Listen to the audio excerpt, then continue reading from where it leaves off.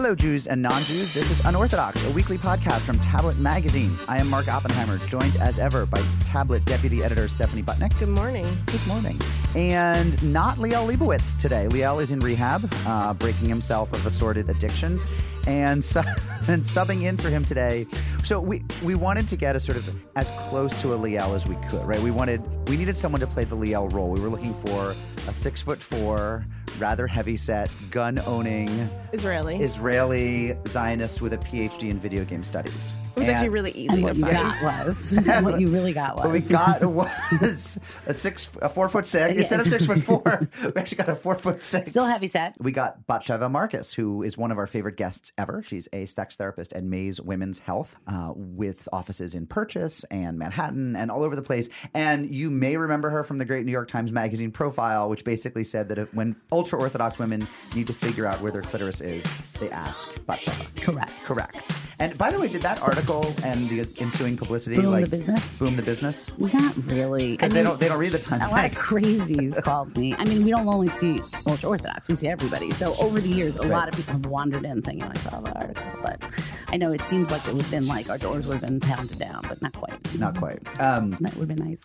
And so we're joined by Batsheva as our Liel Leibovitz of the week. And our Jewish guest this week is a Messianic Jew, a follower of Jesus, Deborah Pardo Kaplan. She is our Jewish guest. She is halakhically all Jew. She's like 1,000% Jew. She's just decided that Jesus is the Messiah. And she's written a memoir about it. So we're going to talk to her about that.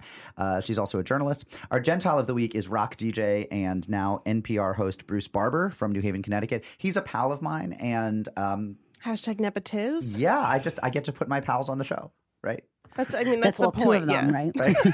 Well, we've run out of Wall Street Journal sports writers to put on the show, Stephanie. True. We've run out of pals of your boyfriend. So, I don't know. Batsheva, who you got for us? I have an entire list. I'll send it over. Look, anyway, how are you guys? Batsheva, how are you? I am so excited to be here. You have no idea. You know how some people aspire to, be president of the United States, or I aspire to be a replacement host on Orthodox. And I've got my dream. It's amazing. I love this show. I'm so excited to be here. You're basically like the best substitute for Liel. Oh, that's awesome. Right? Because you are sassy in a good, you can hold your own, which is really important. But you're like a little less brash, right, and I'm pretty like right wing, you. but not quite as right wing as Liel. Well, I did think you'll be here to defend Israel at all costs. No matter what we throw at you about Israel, be like, it's fine. They're fine. They're fine. Right. Well, we'll see. We'll see as things come up.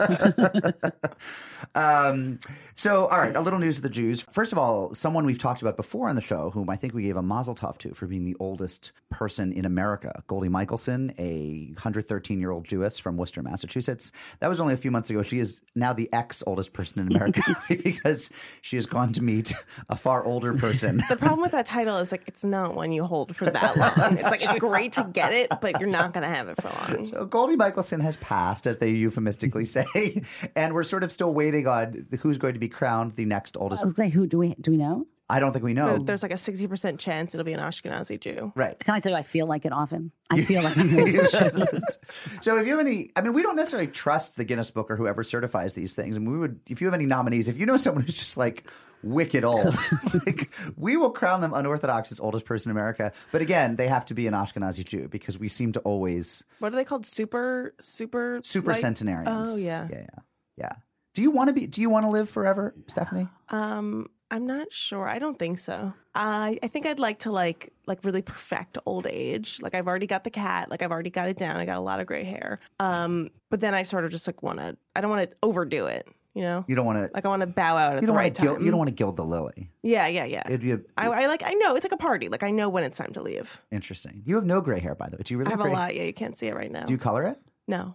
I can't see it right now. The studio's very dark. I can't see it. That's why we record here. I can't see it either. Do you want to live? Are you one of those people? No, didn't you see that article by Zeke Emanuel about I only want to live to 75? I thought it was 70. Oh, I only live to 75. Yeah, sorry. In the Atlantic? Yes, I love that article. It wasn't after 70. I'm not having any more tests. I'm not exactly. I'll take die morphine. if I have an infection. Yes, I love that article. My son sent it to me and said, please don't get any ideas. But I'm like, but here's this article you should read and get ideas from. But I knew knew you would really like it because I talk about it all the time. So See, I feel exactly the opposite. I want to live forever. I want whoever my healthcare proxy is better know that they should keep me on every machine. I want them to plug every hole. If there's a vein, stick And this, I something. mean, this is a legally binding recording, so this is fine. Just why state would your wishes. you want that? My fear of death is extremely strong. Because you think that you'll go someplace bad? No, because I don't know where I'll go. I also want to say, like, you probably would get like a big case of FOMO. Like, you don't want to miss out on anything. I just learned what that was about 2 weeks ago. That's fear of missing out, right? If Leal was here, he'd make fun of you. But I'm not. 'Cause I I'm will very make fun nice. of you. You just found that out too. It's fear of missing out. It's like you can't go out tonight, but like you actually like want to know what everyone's doing or something like that. But this is life, and you're like you don't want to miss out on it. Yeah, I have so much FOMO, and who wants to be like frail and not be able to do anything? And It's that fundamentally I don't believe I'll be frail. I think I'll be totally fine. Like only losers get frail. like me, I don't believe that, but I'm just saying that like you don't perceive it. I that don't way. actually intellectually believe that, but in the way that until about 10 years ago, I actually felt like I was never going to die. Now I feel like I will die, but I will be totally vigorous right up till the end. Guys, this is getting dark. It is really. Let's change the subject. It's too early for this. It's 8:45 in the Flatiron District, and we're talking about death. So goodbye, Goldie Michelson. We look forward to crowning Rest in peace. Rest in peace.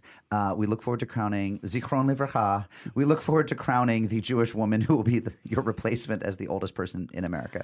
Built you a temple and locked you away. But they never told you the price that you pay for things that you might have done. Only the good die young.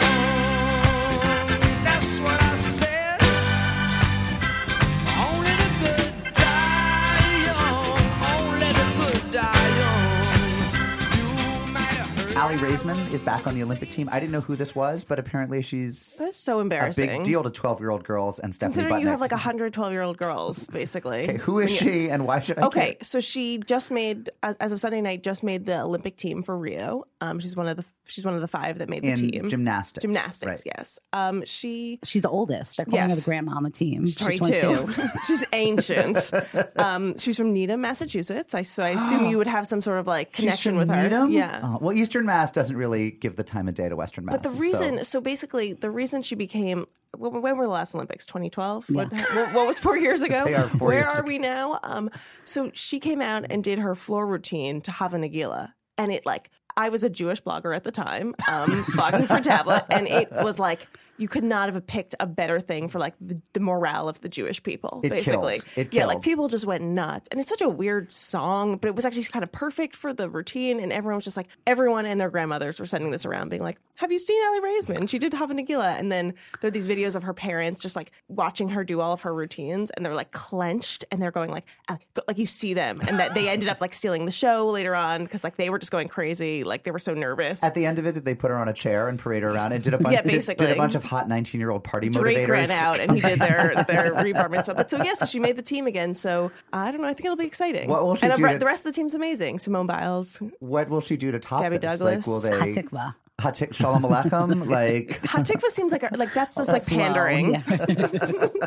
So that means, do I have to watch this? Oh, shoot. Mm-hmm. This is the first It's Summer 3 Olympics. minutes. It's 2.5 minutes. This is the first Summer Olympics where my daughters have some sense of controlling the TV. This And means you're going to be watching I it. am going to be subjected. Why do you hate Okay, so Women. Glad you asked about Yeah, Java. it's about women. Because, first of all, it's one of those sports that's totally corrupt, right? There's no actual winner or loser. It's all who the German Sound judge. like our guest from a few weeks ago. Well, it is, but I've been thinking this for. Okay, I was way ahead of Matt Futterman on this. It's a bunch of. Subjective. It's a bunch of judges who've been bought off or repaying favors from the Pan Am Games 2 years ago or the Euro Cup 3 years ago. Hold up signs, and that's who's the winner. So that's number one. I don't think they hold up signs You are anymore. so cynical. They hold this up is signs. making me so sad. They take out a marker. But that you can tell when they're good. Like you can see when you see a perfect routine. I did watch the qualifiers on Sunday night only because Ben Cohen is going to Rio and one of the things he's covering is gymnastics. So no now babies he's- for you for 3 years. Oh, gonna that'll call be too bad. Madam That'll just be way Zika. too- but you see these perfect routines, and you can kind of see when they mess up.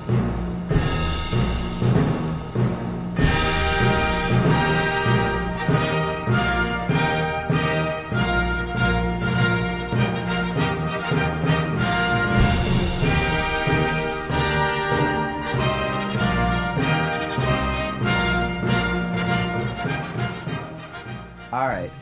a bit more news of the Jews. But first, this is the quickest bit of schnoring you will ever have. Jerry, show me the money! Jerry, you better yell! Show me the money!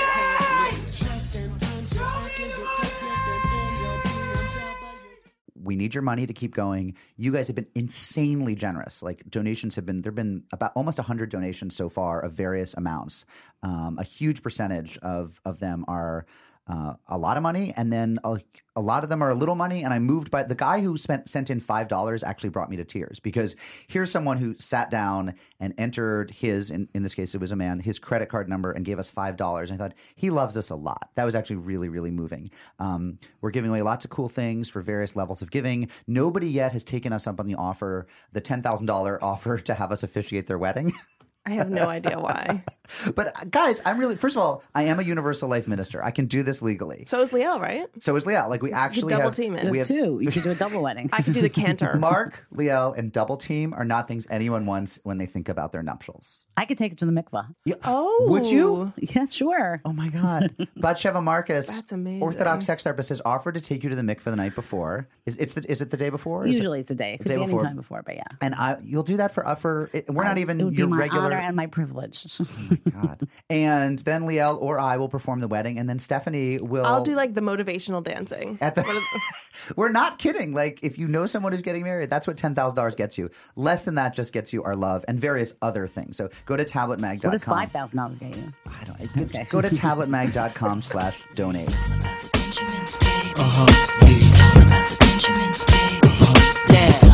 What y'all wanna do? Wanna be ballers, shot callers, brawlers. We'll be dipping in the bins with the spoilers. On the low from the Jake and the Taurus. Wanna rumble with the beat, huh?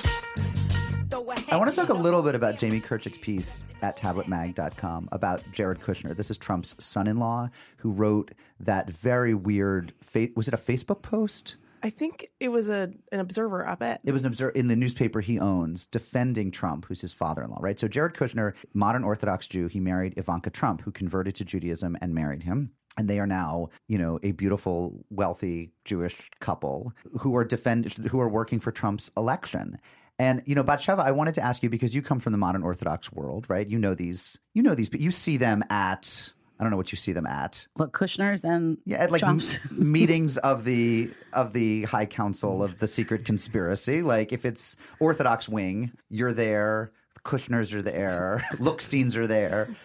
Like this is a shanda, right? This is horrible that Jared Kushner is shilling for Donald Trump. No? I have a little bit of mixed feelings. I cannot stand Donald Trump. Let's just put that out there. And I don't think high IQs run in that family particularly. The Trumps or the Kushners? Both. Okay. But I guess there's a little piece of me that feels like he's just defending Papa. And to be clear, this basically started with the Star of David tweet that we talked about last week. So everyone said this is anti-Semitic. It actually originated. It was Hillary. It said most corrupt It was a picture of Hillary on a background of dollar bills with a Star of David, and it said most corrupt politician ever. And it originated. I'd like a neo-Nazi, alt-right, anti-Semitic site. Like basically, its origins were anti-Semitic. Anti-Semitic. Its origins were anti-Semitic, and Trump retweeted it. Yes, and didn't realize whatever, but then doubled down on it. And so Kushner came out and said, like, look, he's not anti-Semitic. I would know because, like, I've never said this before, but like my grandparents were in the Holocaust, so like I know real anti-Semitism. Right. So he's an expert. And it was a very weird place to go. To sort of say like he's being, and I get what you're saying, like he is defending Papa, but at the same time we're like, oh, don't use the Holocaust, like, and he's had like major rifts in his family. Obviously, we'll get to that, but his cousins came out on Facebook and were like, are you kidding? Right, like, don't use our grandparents to like shill for Trump. Like that is bad. Bobby and Zadie did not walk 1,000 miles from Baba Yar to he freedom. Was a Bielski partisan. Like it was like what? Right. I mean, I think Trump's biggest issue is he can't, like, he can never say, I made a mistake, I'm an idiot, I'm sorry. Like, that just doesn't show. So he gets stuck in these ridiculous situations, and then his son-in-law wants to say, well, he's not anti-Semitic, which maybe he isn't. Do you know what I'm saying? I don't, my hunch is that he's not anti-Semitic, but rather than saying, my father-in-law's an idiot, right? He just said, he's really not anti-Semitic, and my grandparents will prove that. I have to say, though, you have to say, as someone whose grandparents are also Holocaust survivors. Well, actually, I don't. I say that whenever I want to like prove a point. I say, no, I'm joking. I would never.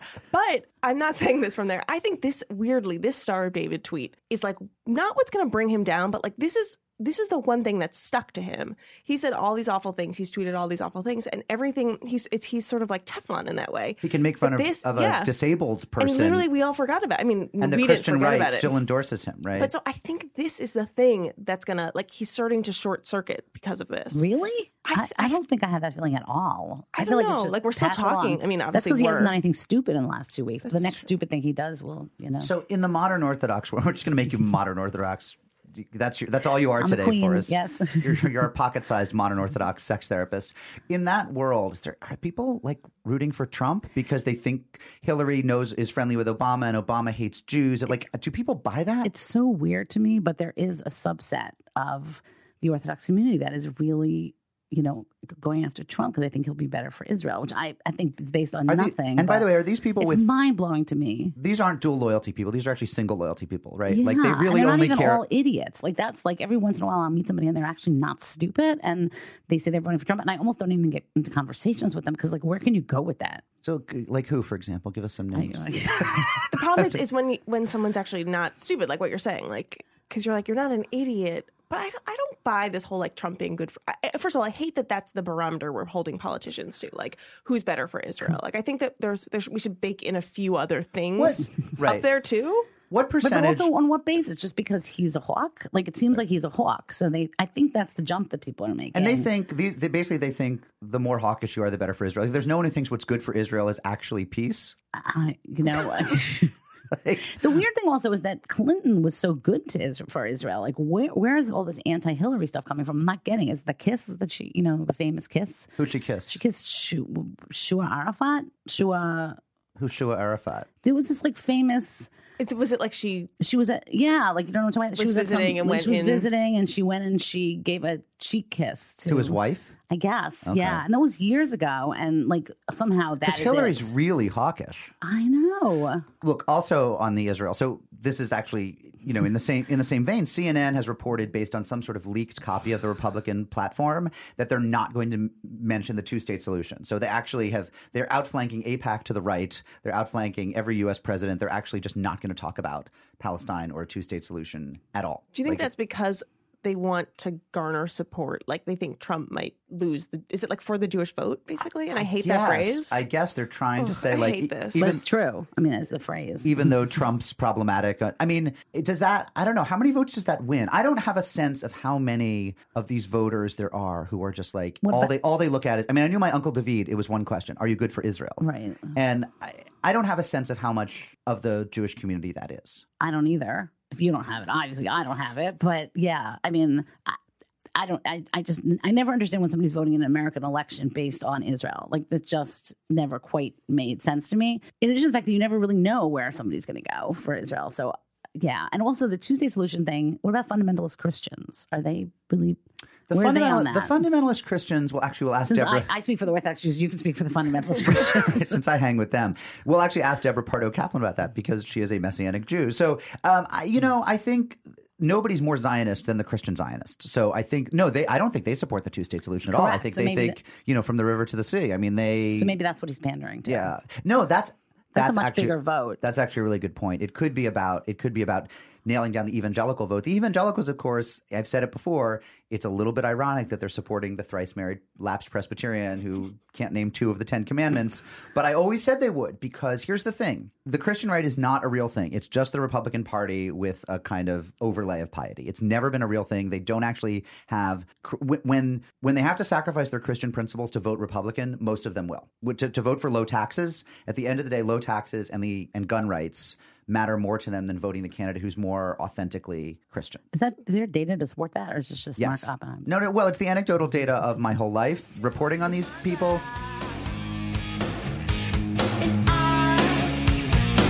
I hate your daddy's guts too. Boo-hoo. And I don't like a thing about your sister. No. 'Cause I think sex is overrated too. And I get sick when I'm around.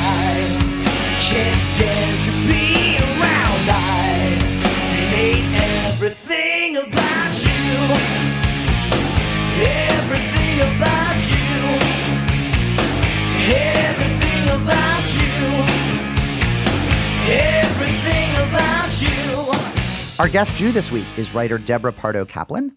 Deborah is a freelance journalist. She writes about religion and health for publications like Christianity Today, Religion News Service, and Science and Theology News. She has a master's in Jewish studies from McGill. She went to Columbia for J School. But the reason I wanted her on the show is because she's written a memoir. It's not published yet, but I've read it, and it's really terrific, called Solomon's Porch, and it's about her life as a Messianic Jew. So, Deborah, welcome. Thank you, Mark, and thank you very much for having me on the show. I really appreciate the opportunity, especially as a Jewish guest on your show. I heard the show a few weeks back, and you had actually been reading from a Jews for Jesus pamphlet, and you put that on the Gentile guest part of the show, so I do appreciate that you slotted me. Well, here's data, right? What is James Dobson of Focus on the Family doing coming in for Trump? Enough Trump. I can't. All right. Can't even. To our more Gentile-y... Because I think our Gentile that week had bailed on us or something. So we actually had time to kill. Right. So, no, I mean, to me, I think it's very important that we treat Jews for Jesus or Messianic Jews, I realize they're not precisely the same thing, as Jews, because if we think of them as Christians, then what we're saying is baptism works. And since Jews think that baptism is just like meaningless sprinkling of water, we think you're still Jewish. So that's theologically important for me. Go ahead. Thank you very much. I do appreciate that you still see me as Jewish. Not everyone does. And there is a distinction between Jews for Jesus, which is an organization that started in the 70s and whose main mission is outreach, and particularly, a more aggressive form of outreach to the Jewish community. And then there's, you have the broader Messianic Jewish community and the congregational movement, where you have a spectrum of observance, and you have, but you definitely have within the congregational movement a desire to uphold, Jewish life and Jewish identity. And I think, and maybe, and you have a variety of forms of outreach within the congregational movement as well. Okay, so just to be clear for our listeners and for us, what exactly are you? You're ancestrally Jewish, your parents are Jewish, but at some point you decided Jesus was God, right? So give us the 1 minute version of that whole journey. Okay, well, I do.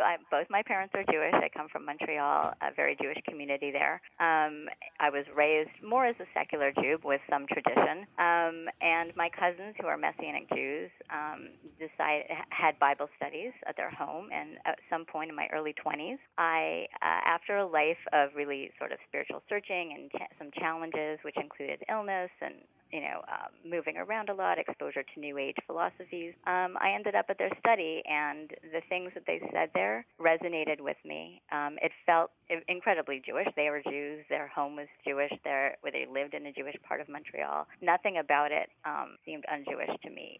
In fact, their theology, which looked towards a redeemer, a Messiah, was not un-Jewish. Judaism, the Tanakh sort of points to this as well. And Jews are, waiting for a Messiah, or not all Jews, but Judaism has the concept of a Messiah, and I'm just putting a name to it. So how are you different from a Christian? First, by birth, I am a Jew, and second, our theology is different. In Christianity, there's a lot of differences, but there's sort of this supersessionist idea that they are the new Israel, that they have replaced the chosen people of God, and I don't believe that way. I believe that the Jews are still the chosen people of God, and we continue to live a Jewish life. My family and I, we observed levels of kashrut in our home. We observed Shabbat. We go to synagogue every week. But you go to Messianic Jewish synagogue, right? Well, I did, yes, for most of my 25 years as a Messianic Jew. But now I'm living in Austin, and there really isn't a congregation here that appeals to me. So we attend a conservative synagogue, actually, and my from the beginning, it's been 4 years now that we're in a conservative synagogue, and my husband and I approached the rabbi right from the beginning, and we told them, look, we're Messianic Jews, we'd like to come here. And at first he was a little hesitant, but he said, you're very welcome, and you're welcome to be yourselves. You can't have membership, and you can't have aliyot. You can't go up and read the Torah or have any covenant-related responsibilities. So, sorry? And what's been the reaction from the other people you've met there? Have you talked to the people that are there, yes. The other congregants? Over time, we've talked to people. For the most part, it's been fairly positive. There were one or two families that, talked to the rabbi and said, that we shouldn't be there, and didn't talk to us anymore. Well, one family didn't talk to us anymore, but the rest. What were their names? What was their name? Yeah, what were their names? Let's get back at them right now. But we do speak to them a little bit. But for the most part, people have been very, very kind and very friendly. And the rabbi even said after 4 years, he feels like we're part of the community, although we still don't have those rights, responsibilities that.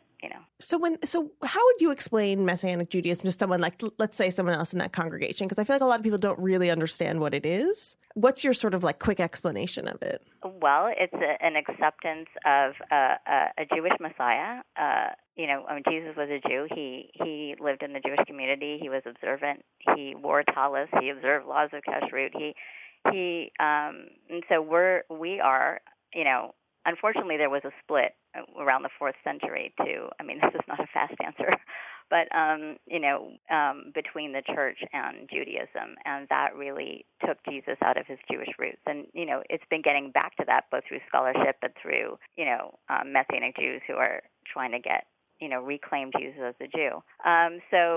We just believe that a Messiah has come, and he's in order to bring a redemption both of sin and eventually, a time of peace as described in the biblical prophets. Okay, how sure are you that Jesus is the Messiah? Are you like 100% sure? Are you at 80%? Like, where's your level of certainty about this? I'm quite certain. Of course, over the years, there are different things that challenge you. I've been challenged by rabbis over the years, and but I see what's going on in the world, and I know, and just the fact, just also looking at Israel as a country and as a Jewish people, and just what we've gone through as a people, and just. So why are you so sure? Like, what cinched it? Where you're like, yes, this New Testament stuff, true. Well, I think at the very beginning at my cousin's Bible study, I kind of took a leap of faith, and then pretty quickly I felt God's presence, and that sort of I saw changes in my life. I saw order in my life. And I was led back through God's presence. I was led back to a life of a Jewish, living a Jewish life. How much halacha? How much Jewish law do you keep? Well, we keep a kosher kitchen. We observe Shabbat, not as Orthodox Jews do. We do turn lights on, and we do drive to synagogue, but we try to. So how do you make those distinctions? Like, what makes? There's a variety of Messianic Jews within the community. There are some that, you could have some that look like Reform Jews and some that look like Orthodox Jews. It's just. You're somewhere in the middle. Yeah, we're somewhere in the middle. You're like a conservative Messianic Jew, basically. Conservadox. You're conservadox. Conservianic. So it's so funny because you're saying leap of faith, you're saying God's presence, and those to me are very Christian ideas, Christian words, Christian language. Do you find that the way you speak is sort of like, the phrases, they're different from other Jews? I'm just struck by that. Sometimes they can be different from modern Jews, but if you look in the Tanakh or the Torah, those terms are used as well. So, obviously I've been influenced by the evangelical world because Messianic Judaism has been, but I'm trying to work that out over the years because, I think Messianic Judaism is trying to separate itself from the church world to a certain extent. Can I ask? Here's what puzzles me a little bit, which is that you want a God, you have faith. I get that. Why not just go to God and straight like the Jews do? Like, why have this in between person, Messiah? Because when thing? I read the text, there's a sense that there's something that hasn't been completed yet. Even Judaism agrees with that. That there's going to be a time with a Davidic ruler and a time of peace, and when the exiles will be returned. And there's just everything. There's so many sort of. There's a narrative that points to redemption, and there's a and so I'm just I just feel that time that person that that the Tanakh is pointing to has already come. And so Judaism is still sort of waiting for that Messianic Redeemer. And so when you became a Messianic Jew, you had not yet met Jonathan, right? No. I was in my early 20s, and my husband, that was. So there was a strong argument at that point that you were really signing yourself up for lifelong spinsterhood, right? I mean, not that the goal of every woman or man or trans person or intersex person is to get married. Yeah. We honor every life path here, but you were a heterosexual woman who wanted a family, and you were basically putting yourself in a really specific dating pool. I didn't know that at first. I Venn diagram. Out, along the way as I dated Jewish guys, and it didn't always work out, mostly because of this. Wait, tell us about that. So you dated Jewish guys. Like, on what date do you say, by the way, I'm a Messianic Jew? That was hard. I mean, there was always sort of three things I needed to tell them. One, I look younger than I am, so I needed to tell them my age, because I went sort of back to McGill at a slightly older age. So I dated guys, and because I was in Jewish studies there, so I dated some guys from Jewish studies or whatever, and so I needed to tell them my age. I needed to tell them that I had ulcerative colitis, which is an illness. Oh, my mom has that. Oh, really? Yeah, she doesn't tell That's very Jewish. She doesn't tell anyone that, though. Yeah, well, it's unclear if she has that. She once claimed to have that. The insurance company thinks she has that. I think you know if you have that. And then I had to tell them that I was a Messianic Jew. So do I tell them on day one? Do I tell them 3 weeks later? It varied. But it usually didn't end up well, either because I decided it wasn't going to work or they decided it wasn't going to work. Could you have married someone who was Jewish but not Messianic and just figured, like, I'll bring him along or the children will side with me? I think I could have. I think, I know people who have, and it's a little more challenging, but I didn't, and I ended up waiting a long time. I didn't marry till I was in my early 30s. And then had kids a little later. So, I waited. But I sort of had a sense that I would meet someone, and I did. So I know that there's a lot of resistance, almost at some point, I think probably hostility from the Jewish community towards Messianic Jews. Do you find that also from the Christian community? Like, were you in the Venn diagram of, like, Jewish guys didn't want to date you, but also Christian guys? Like, were you, or is there more of an embrace among Christians? I wasn't really meeting Christian guys because I never really went to a church. I either stayed in a home Bible study or went to Messianic congregations. So I didn't meet too many Christian guys, and I was really determined to meet someone Jewish who believed in the Messiah. So I'd go to conferences and things like that. What was your question? No, just where does the dating? Where does the hostility come from, or does it not? Like, are you leading a pretty hostility-free existence? No, from the beginning. Well, particularly at the beginning, there was hostility. My family wasn't. Particularly both my grandmothers were a little bit upset about things, and I met a lot of. Do you feel like what? You did kill them? I mean, if they're dead now, do you feel like you did put them in an early grave? One as of them everyone is told still you? alive, and the other one lived into her 90s. They're both in their 90s, so they lived a long time. And one of them said to me, we have such a great relationship, but there's this like baby in between us that is Jesus, sort of thing. And and they both the grandmothers brought this ultra Orthodox rabbi from Toronto to Montreal to meet with me, and that must have been really effective. And my cousins and friends, and he, unfortunately, he wasn't very. The first thing he said to us was, you've thrown my grandparents into the ovens, and so that is like the worst. Everyone's always saying that now. Can I go from the grandparents to the children? What are your children? How old are your kids, and how would you feel if they decided to become either Christians or non-Messianic Jews? My kids are 6 and 9, and we're raising them very strongly as Jews. They come with us every week to synagogue. My older daughter is actually at a Jewish school, although it's a non-affiliated Jewish school. How would you feel if she went back to her regular Jewish roots as opposed to her Messianic Jewish What Jews roots? might call normal Judaism. Well, I don't call it. Please, normative. For me, this is normative, but.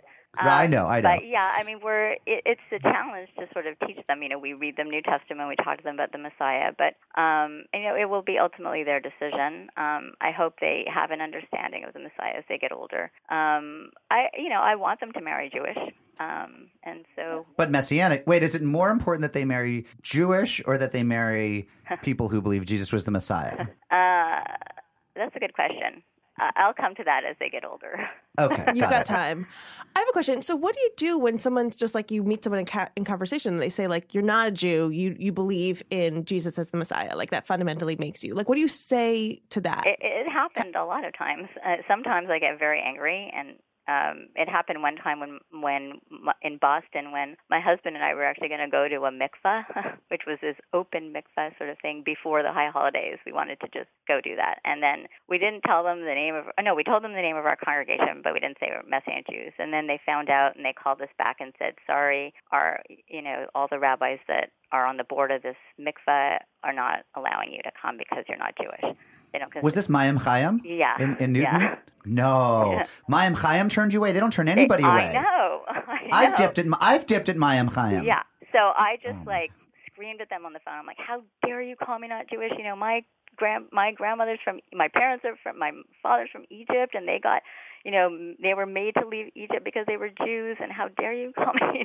So it was not a rational. You played the suffering card on them, didn't you? You were like, you were about to trot out Auschwitz. Listen, we have to go in a second, but wait, Stephanie has. So okay, Stephanie's jumping out of her seat. So your grandparents. So do you think your grandparents would have been more upset if you converted to Christianity, or is something about the Messianic Judaism? I feel like it really irks people. I mean, was it something? Was it that? Yeah, I mean, I know my grandmother, my mother's side, said to us, just why don't you just go convert and just go be a call Presbyterian, yourself a Christian, because then you could give us a label, but we are not converting. If anything, Gentiles are converting to the Jewish God. So I don't see myself as a convert. I see myself as a Jew who believes that Jesus is the Jewish Messiah. So yeah, it's a complicated place to be. Okay, last question. Yeah. So if there's one thing I should read to help me come to Jesus. Yeah. This is the question that will get us all the mail for the week. All day, I'm already writing it. Right, what is it? A passage of New Testament? What should I go read right now to have the experience you had? You should go read my manuscript. Oh, okay. Well, I've read Solomon's Porch, but in terms of published works, shall we say? I would just start by reading, get to know your own Tanakh and the New Testament, really, and see how it flows together. Gotcha. So listen, Deborah Pardo Kaplan, when Solomon's Porch is published, you'll come back. It's a wonderful manuscript, and we wish you. I guess we should be wishing you a good Tisha B'Av. Thank you. Because that's the next with the Omer behind us and all, that's the next one coming up, right? That's right. Shavuos is behind us. Thanks so much for joining us as our guest Jew this week. Thank you again. Have a great day. All right, take care. I have a friend in Jesus. Jesus is a friend of mine. Jesus is my friend. Jesus is a friend of mine. He taught me how to pray and how to save my soul. He taught me how to praise my God and still play rock and roll. The music may sound different, but the message is the same. It's just an instrument to praise his name. Jesus is a friend of mine. Jesus is my friend. Jesus is a friend of mine. I have a friend in Jesus. Jesus is a friend of mine. Jesus is a friend of mine. Our guest Gentile this week is the very, very non-Jewish Bruce Barber. He's the general manager of WNHU, the college radio station of the University of New Haven. But for many years before that, he hosted the Smith and Barber morning show on WPLR in New England, which I grew up listening to. Its signal reached all the way up to Springfield, Massachusetts. So he was one of the voices in my ear as a young Oppenheimer was being formed. He also hosts evening programming on NPR in Connecticut and is the creator of the Real Life Survival Guide, which is a blog and podcast that gives you handy tips for modern living. I'm not going to use the term life hack because it's only tools. That's the first tip. Don't use the word life hack. Don't use the word life hack. So, but Bruce, welcome. Thank you. Thank you for having me. Thank you. Sure. Are you feeling distinctly non-Jewish this morning? How Gentile are you on this morning? Well, I'm wearing khakis, so how much more Gentile can you get than that? Is there a belt with embroidered whales? No, black belt today, but I own belts embroidered with things and brightly striped as well, which is a dead giveaway. As you should. You have an amazing name, by the way, Bruce Barber. Well, what's interesting is he has a crypto-Jewish name, both Bruce and Barber as a last. Bruce as a first name and Barber as a last name are often Jewish men's names. Interesting. I had never thought about that, but that is true. Yeah. No, I think there's something. Pretty much every Bruce I know is Jewish. Yeah, Bruce is. Now that I think about it, Jewish, but Barber, I think. Is it like a converso situation? There could be something in your background. Have you done the 23andMe testing? There could be some. That's what we should do for every Gentile guest. Send them Is that your real name or is that your stage name? Yeah. At what point in your DJ career did you cease being Bruce Barberstein? So growing up as were you Episcopalian, Presbyterian? Presbyterian. Growing up as a Presbyterian in Western New York, did you have stereotypes of Jews? Did you know many Jews? Did you like Jews? Not like, did your parents refer to arson as Jewish lightning? When they were striving for a bargain, did they talk about Jewing someone down? Like what was the sense of Jews in the Barber at the Barber estate at Barbershire Farms? I'll take you right back to the Park School of Buffalo, which was, it was not there weren't I guess it was basically waspy white kids going there, but there were, the friends I made, of the friends I made at that school, one of my best friends was Jim Fink, who was one of and there weren't a lot of Jewish kids there, but he was one of them, and, so that was kind of my introduction.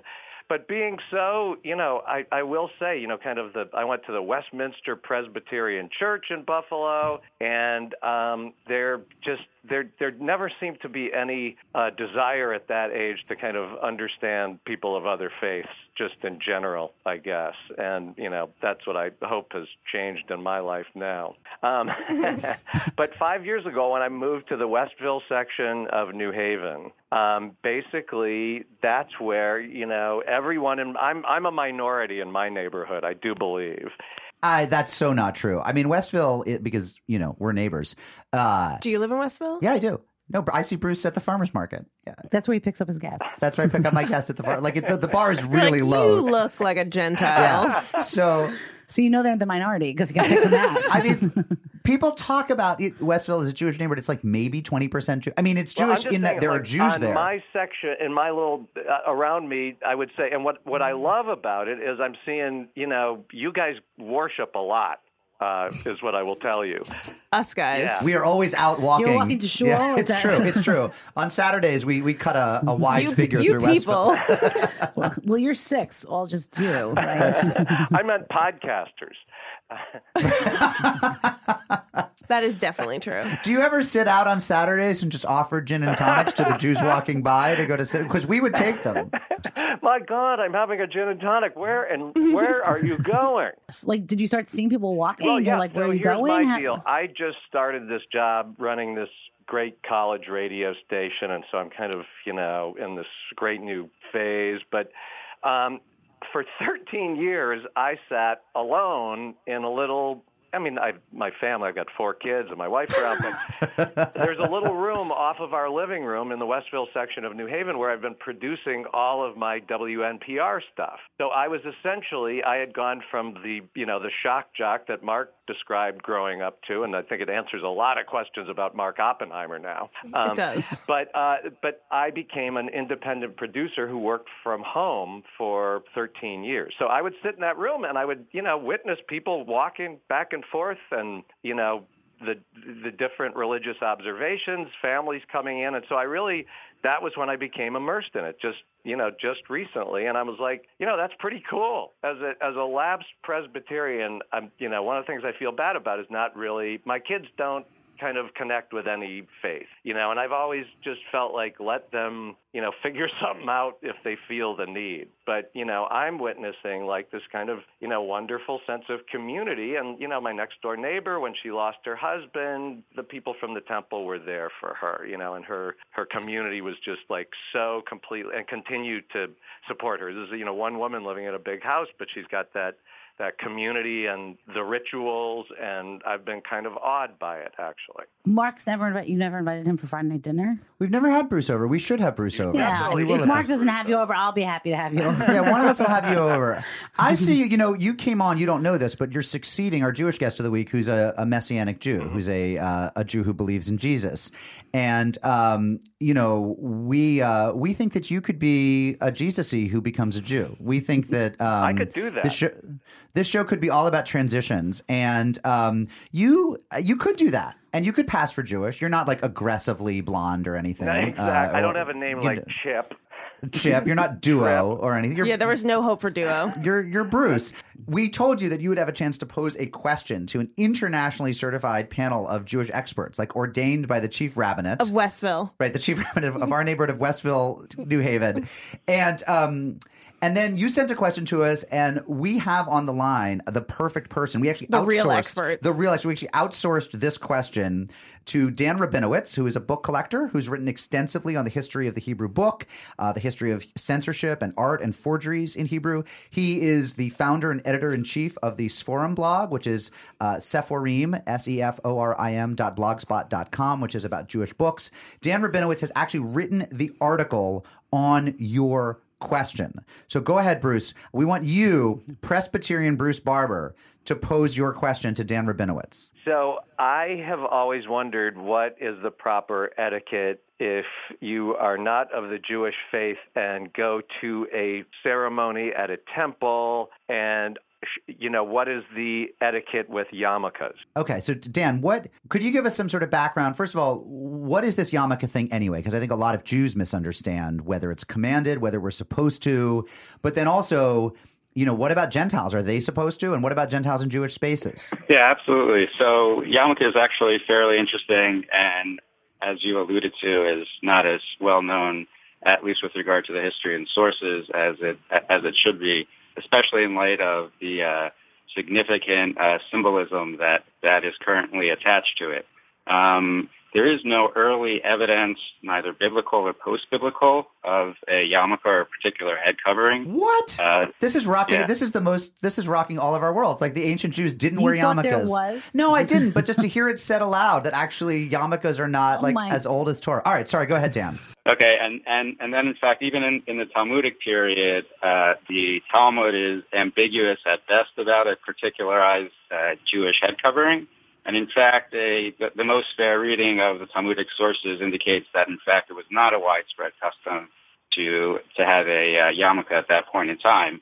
And indeed, the illustrative evidence that we have of that period. So, for example, there's a 3rd century synagogue that is in Dura Europos in Syria, and has extensive frescoes of biblical figures. So this was a synagogue that Jews presumably prayed in all the time, and none of those biblical figures from Moses or Aaron or any of the rest do they have a particularized head covering, at least indicating that for the people that prayed there, that was not at all surprising. Okay, so when did Jews start wearing yarmulkes? So that's actually hard to pinpoint a particular time, in part because you first have to determine whether or not it was externally obligated or it originated from an external source or an internal source.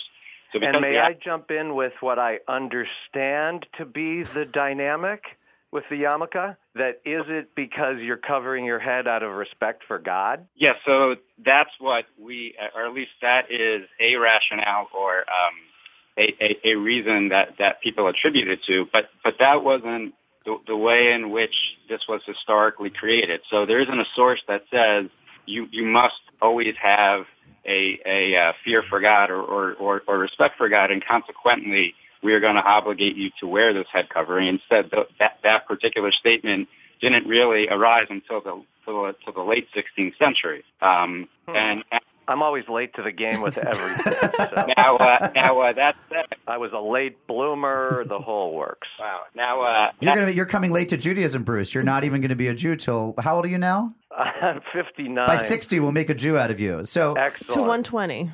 That's right. The second half of your life will be the Hebraic I'm half. having a bit of a midlife crisis, Right. So this is perfect. We let Bruce into synagogue if he wants to come. So what do you think? And I realize you're not, there's no one authority on this here, but we're going to put you as the authority for today. Like, what is the etiquette should a non-Jew walk into a synagogue? So I would say that the etiquette would be is almost when in Rome, that it would be appropriate for one to cover their head. Everyone else in the synagogue is going to be covering their head. And because, thankfully, we neither have Jewish stars anymore or Gentile stars, it will be difficult to determine why you have a man in the synagogue. Yeah, that's a possibility. Your blog is Sephorim.blogspot.com. And thank you for joining us to help illuminate us on the history of yarmulkes. Thank you for having me on. I appreciate it. All right, take care. And Bruce Barber, did that help? Okay. Really? Are you wearing a yarmulke right now? Wait, why did that help? Are you going to wear it or not wear it when you go in? He hasn't been in one in... When you go to Friday night dinner at the Oppenheimers, are you going to wear a yarmulke? Here's the thing is, what Bruce is getting at is, can he take out his old fraternity beanie with the propeller on top? And does that count? I just want to say, and I'm going to send you off with this, Bruce Barber, that a Gentile person once said to me, Isn't the point of the yarmulke that Jewish men are more likely to go bald and they want a covering? Oh, I think that's true. I think they go bald because they have something sitting on their heads. That's true. It is conveniently located. That's well, as you know, we don't let bald Jews host Unorthodox. I mean, Liel and I are You're very, what's the word? hirsute. Yes. We are hirsute on top. Another So- word I've never heard said. Anyway, Bruce Barber, will you come back sometime post-conversion? Okay. Thanks for being our Gentile of the Week. Coming home tonight. So now, When you're home, darling, all you got to be is you. Waiting to as the Romans do. hey guys, final pitch of this show that we are for sale.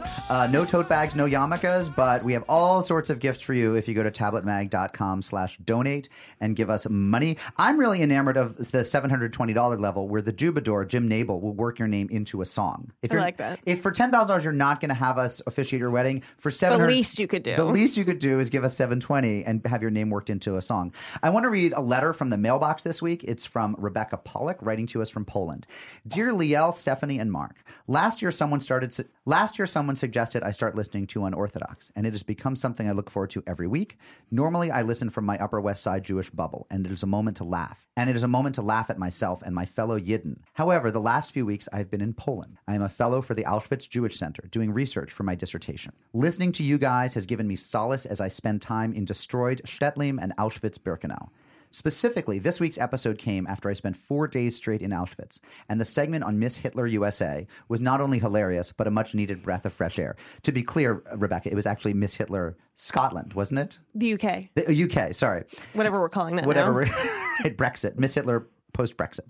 In general, Liel's Holocaust jokes and puns helped me to get through this often challenging dissertation topic. And this week, they were even more appreciated.